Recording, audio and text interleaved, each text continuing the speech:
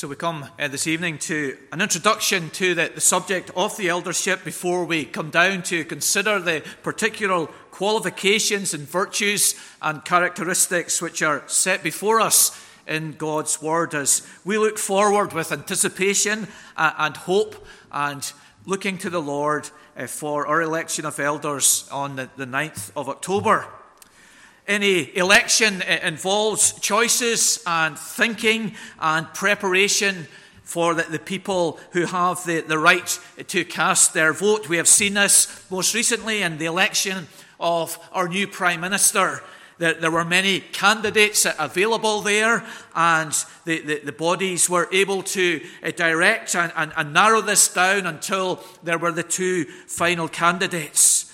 The parties and members able to vote were involved in a process of thinking, of weighing up, of evaluation and consideration of suitability, of experience, of the characteristics which would be suitable to lead their party and to govern over the nation. And eventually it narrowed down to the one candidate who has been appointed recently as our new Prime Minister. But of far more importance, arguably, is the election of elders in our small congregation here. God has a special interest in his people, as we were saying and singing. They are his treasure, his choice. And God has given his word primarily not to the nations of the earth, but God has given his word to his church to direct and instruct and guide. In Isaiah 40, that well-known chapter, the nations of the earth are likened to dust in small weighing scales, particles which are so small and light. But in that same chapter, his people are considered like lambs in the arms of shepherds, loved and carried and known and cared for. Such is the approach of God, the values that he places on the mighty nations and on his own small, weak, vulnerable, persecuted people. He has a deep interest and a love and a care for his church. And as we come at this time, we come with that confidence and that assurance and that trust that our Heavenly Father, by his word and by his Spirit and by his providence, will guide us as we seek for new leaders within our congregation here in Newtownards. And so, on the 9th of October, at the morning service, all members of the congregation will have the opportunity to vote for 4 people within the congregation. A list of names will be issued to you of those who are eligible to be voted for a week or 2 weeks before that. A week before, a voting slip will be given to you with an envelope, and you can put up to 4 names on that voting slip. You place it into the envelope and you sign the envelope, and then you bring it to the service on the 9th of October, or give it to another member or an elder, and your vote will be included in the vote counting on the 9th of October. So what is an elder? Where did this idea come from? What role do they play?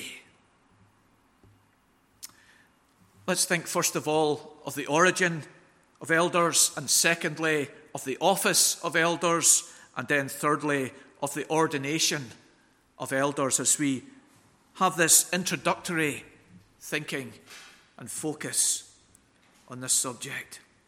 The origin of elders. Where does this idea come from? We have in our reading here the phrase in verse 1, if anyone aspires to the office of overseer. Obviously, the readers were familiar with this office. But where did it come from? Was this something that the New Testament church had thought up themselves Is this something which the Reformed Presbyterian Church has concocted by its own? Elders go way back, don't they? Way back to the nation of Israel in the Old Testament. Back to the synagogue of the Jews in the New Testament.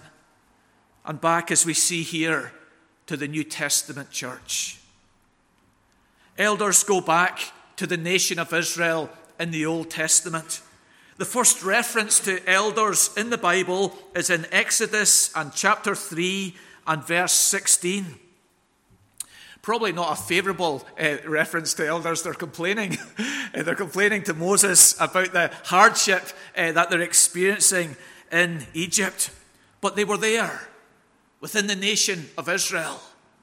And we read also in the Bible of elders being in the land of Egypt when Joseph's body was being taken out from Egypt. Elders of Egypt accompanied his body in Genesis chapter 50. We read of other nations like Moab, for example, in Numbers 22 verse 7, who had elders. So this was a common idea and practice among the nations in Old Testament times, and we have over 100 references to elders within Israel in the Old Testament. We read this morning of elders down at Jerusalem who were prominent in the covenant renewal commitment in the time of the king in 2 Chronicles 34. And so this idea of elders is something that is rooted in the life and practice of the Old Testament. We have local elders found in different cities on particular occasions to oversee the civil and religious practices of the town and community. In the book of Ruth, when Boaz desires to redeem Ruth and her family, the elders congregate to oversee this practice and decision that Boaz had. When King David is anointed as a young lad in the presence of Samuel at Bethlehem, the elders have accompanied Samuel to that very special moment of anointing. The elders were there in the towns, in the villages, to listen to cases, to decide on issues, to oversee and care for the religious practice within the nation.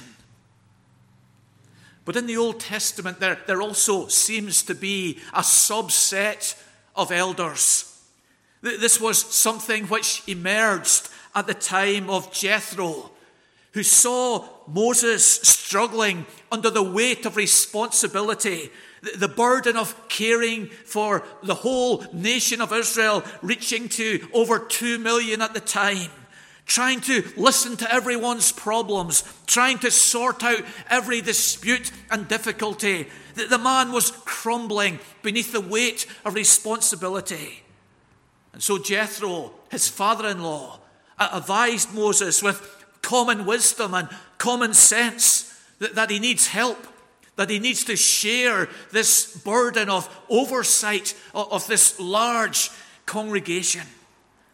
And so it was decided in Numbers chapter 11 that 70 elders would be taken from the wider group of elders and would assist Moses in his work.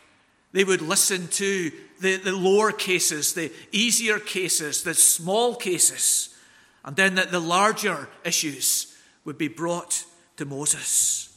And so within the nation of Israel, that there was the general use of elders within towns and cities, but there was also this special body of elders, which Numbers 11 says, shared the burden with Moses.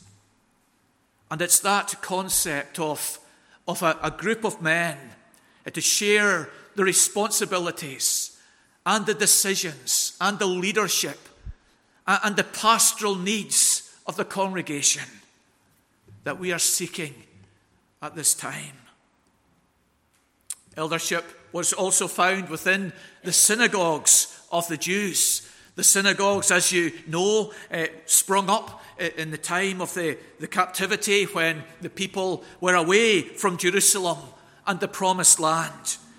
They were groups of people, a minimum of 10 families or breadwinners who met together to form a society to worship God, to hear his law, to pray and fellowship together. And this body of believers and pious people and worshippers continued into the New Testament times.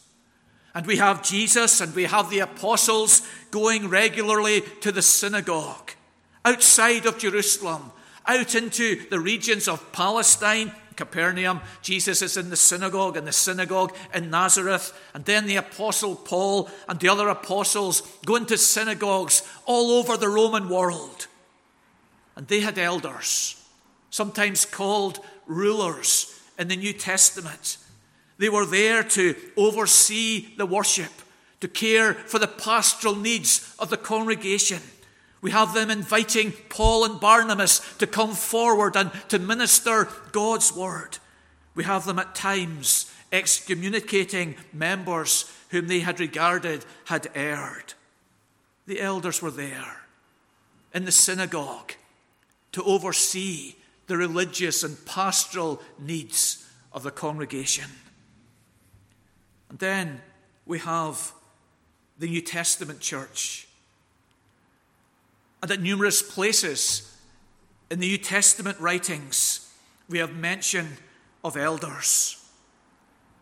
In Acts chapter 20, Paul asks the Ephesian elders to meet with him and to discuss the future of the congregation. When Paul writes to the church at Philippi, in the very first verse, he addresses the elders and the deacons. At Jerusalem, we read of elders who were overseeing the congregations there. And in Lystra, and in Iconium, and in the book of Titus, we read of Titus being on the island of Crete. And he was to appoint elders in that congregation. The origin of this office, rooted in the Old Testament church, followed through into the synagogue of the intertestamental and New Testament era, and adopted within the congregations of the New Testament. Over the years, some Christians have cited the 23rd Psalm to me. In this context, the Lord is my shepherd, and I don't need an elder to look after me. They maintain that their faith is personal. It's one-to-one. It's between them and Jesus. They're accountable to him. Their relationship is with him. They don't need any male elder, any oversight from any congregation to care for them, to encourage them, to rebuke them, to help them. They're under Christ. The Lord is my shepherd, they say. And he will look after them.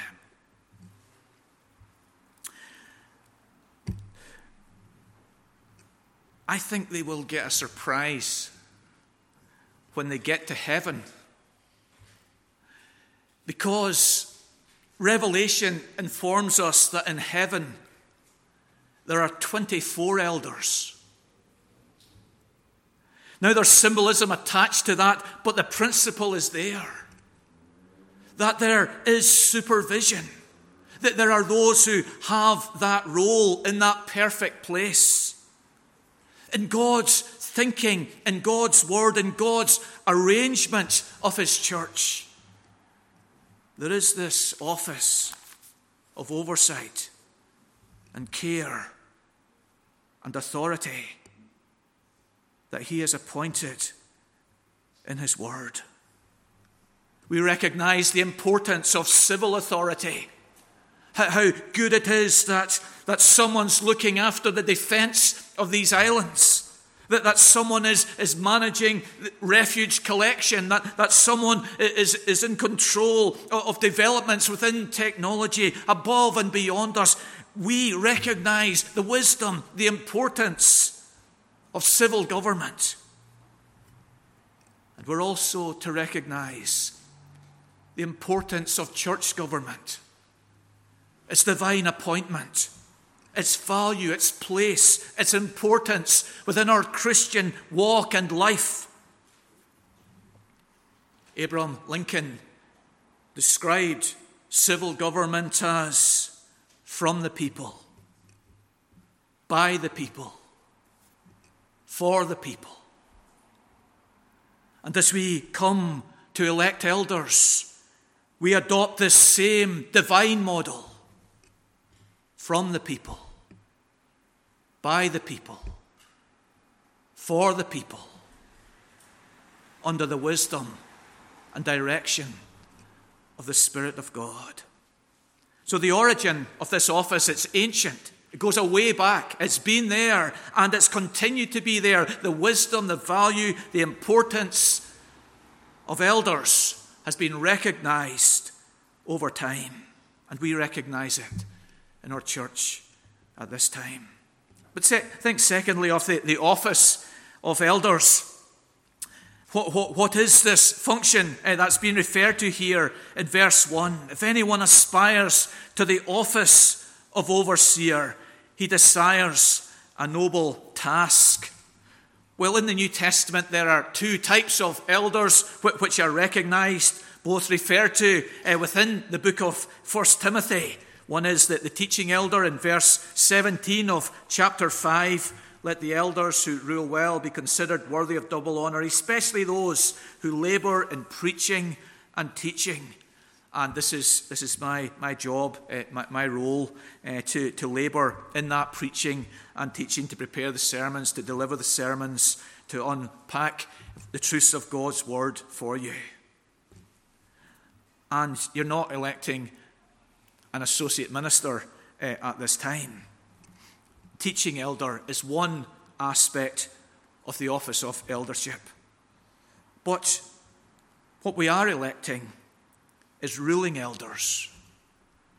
Elders who will have authority and oversight and care for the congregation. In 1 Corinthians 12, verse 28, we read of a list of gifts which the Holy Spirit has given within the Church of Christ. And one of these gifts is administering. And the ruling elder is one dimension of administering within the body of Christ. So over the spiritual needs and values and cares of the members. The deacons handle the practical dimension of the church, don't they? And handle it well. They look after the finance and the building. They look after the practical needs of members within the congregation and reach out to those practical needs with practical help. The duty of the ruling elders is to care for the spiritual needs of the congregation, to desire their growth and care, to watch out for those who stray, to encourage those who are committed and taking on new responsibilities. They are called shepherds in 1 Peter 5, verse 2. They are called overseers in Acts 20, verse 28. Shepherding the spiritual lives of the congregation, overseeing the spiritual development of the congregation. They are ruling within the congregation. Various descriptions are found within the New Testament of the roles of elders. In Hebrews 13, verse 7 and 17, we read of them. They are those who watch for your souls. Their primary role is to look out for your spiritual development and growth. In verse 17, They are over you in the Lord.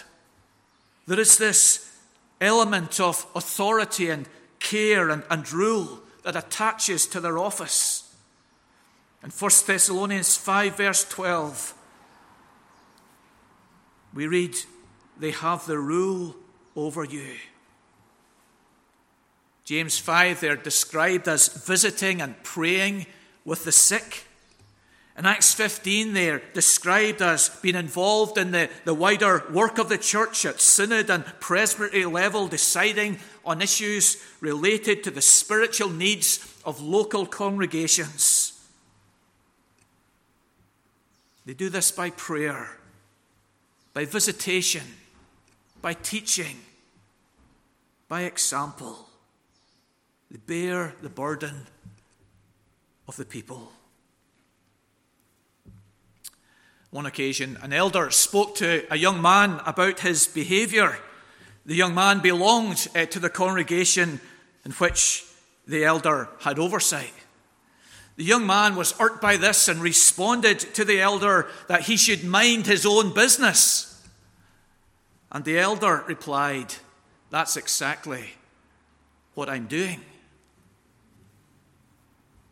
Oversight of the spiritual lives of the congregation. The word elder has been misunderstood, has been misapplied. It's sometimes thought that elder means older. And perhaps in the Old Testament, the elder was older. They were someone who was revered because of their age and because of their older years, as someone perceived to have wisdom and experience. But that is not the dominant meaning within the word elder in the New Testament. Timothy himself is described as someone who was young and yet loaded with immense responsibility. When we had an election of elders in Ballyclare many years ago,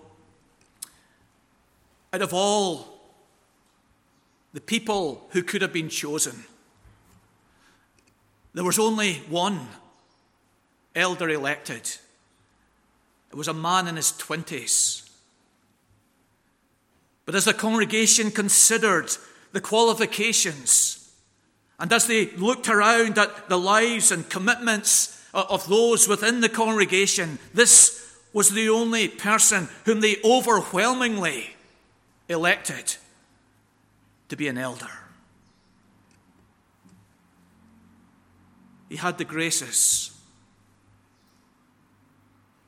a large degree of wisdom, godliness, commitment to the congregation, involvement in the work of the church. And as you think of the election of new elders, we're not to be steered merely by age. We're to be guided by the directives that we're given in God's word, the characteristics that are set out here for us, whatever age the person may be. Thirdly, the ordination of elders. Elders are ordained, as Titus says, and we'll see that in our studies there. The word means established, set down, made, appointed. They move from being a member within the congregation or perhaps a deacon within the congregation, and they are ordained, appointed as an elder. And that movement, that shift, it does involve some special features. Moving from being a member to being ordained, set, placed as an elder, it involves certain aspects. One is we trust, we pray, the equipping of the Holy Spirit. It's interesting when the new monarch is appointed that there is this hidden, this secret ceremony where the religious official and the monarch come before God, and the monarch is anointed with oil, symbolic of the desire of the church that God will equip the new ruler. And it is our prayer, our desire, that at that moment, when someone moves from being a member to being an elder, there will descend upon them a special equipping of the Holy Spirit. The biblical basis for this is in Numbers 11, in that special moment when the 70 elders were chosen from among the elders of the nation of Israel. And as they were ordained, appointed to that new role and function, the Holy Spirit came down on them to equip them and enable them for their work. They were obviously men who were gifted. They obviously were men who were leaders. They obviously were suitable candidates for this work already. But additional to that, and we trust in our ordination of new elders, additional to all the prayer and good wishes and biblical counsel, there will come down upon the men an equipping of the Holy Spirit. A second distinctive, a second shift in the moment of ordination is the commitment of the candidate themselves. To be a member within the congregation, we have our terms of membership. And that third term of membership, that we show a submissive spirit to the teachings of the Reformed Presbyterian Church, is there for people who are not fully convinced of all the distinctives of our denomination. And members are able to fellowship and work and serve within our congregation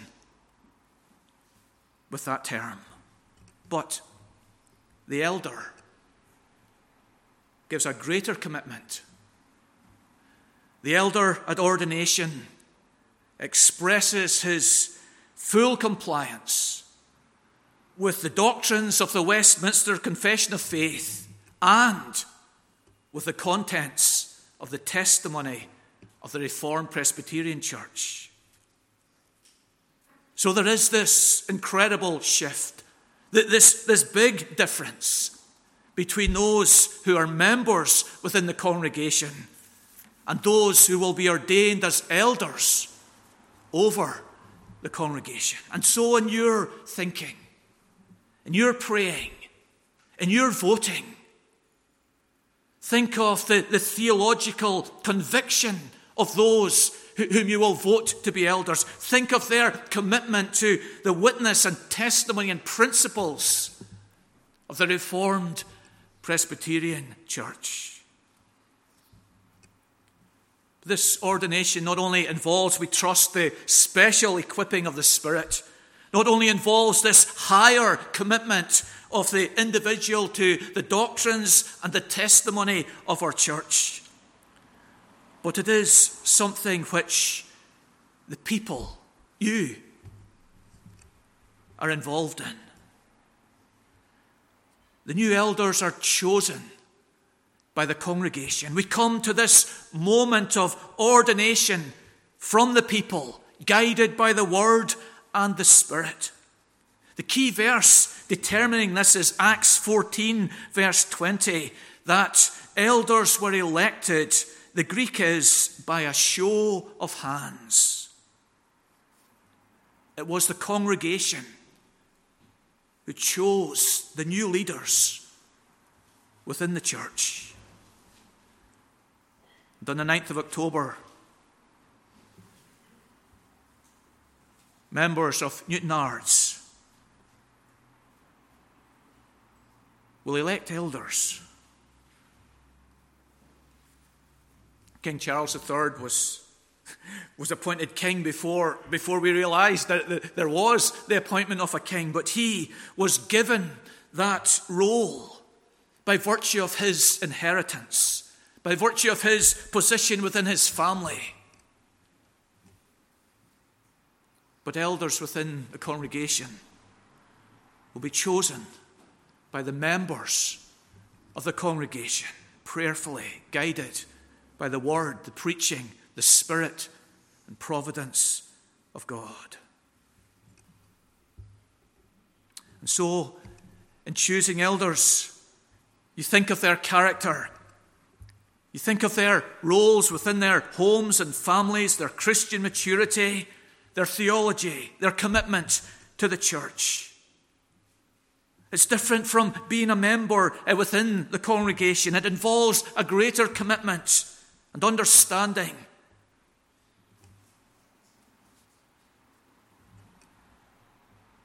Desire to see the spiritual needs of the congregation cared for, matured, and developed.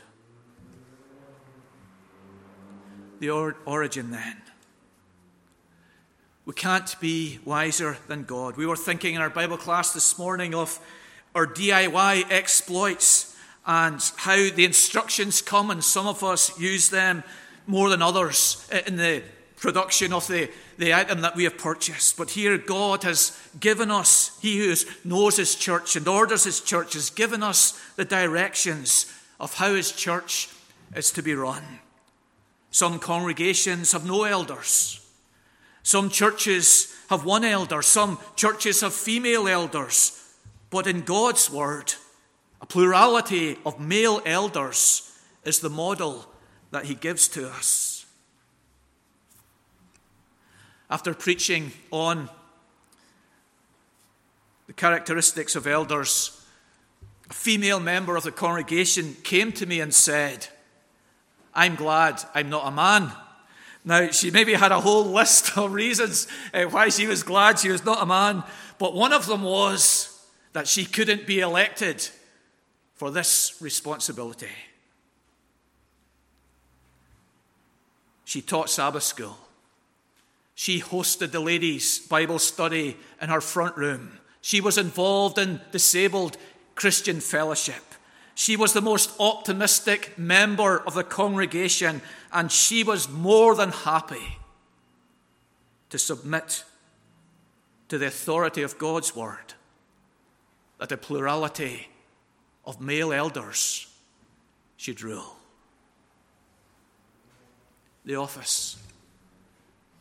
The metaphor used in Old and New Testament is a shepherd, knowing the sheep, loving the sheep, leading the sheep, looking out for straying sheep, taking the sheep with them.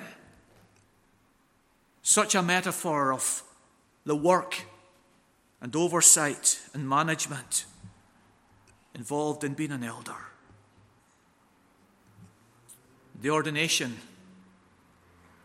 of elders. It's kind of like a graduation from university. You maybe studied computer science at university, and when you leave and graduate and get a job, you don't become a computer scientist then or programmer, but you become a better programmer in your job.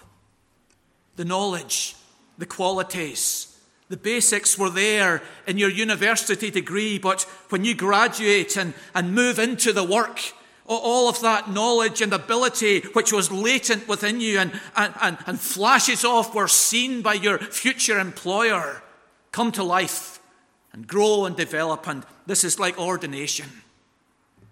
You're looking out for men who have the root of the matter in them, who have the potential, who have the qualities, that in ordination, those qualities are going to grow and develop and flourish and mature. So who would be an elder then? Some long nights, isn't there, men?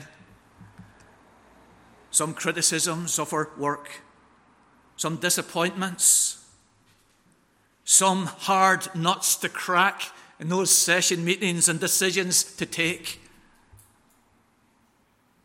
who would be an elder? Who will give their time? Who would give their life? Who would give their energy? Who would give their heart to others in such a work? Only those who feel deeply the love of the Good Shepherd who laid down his life for us.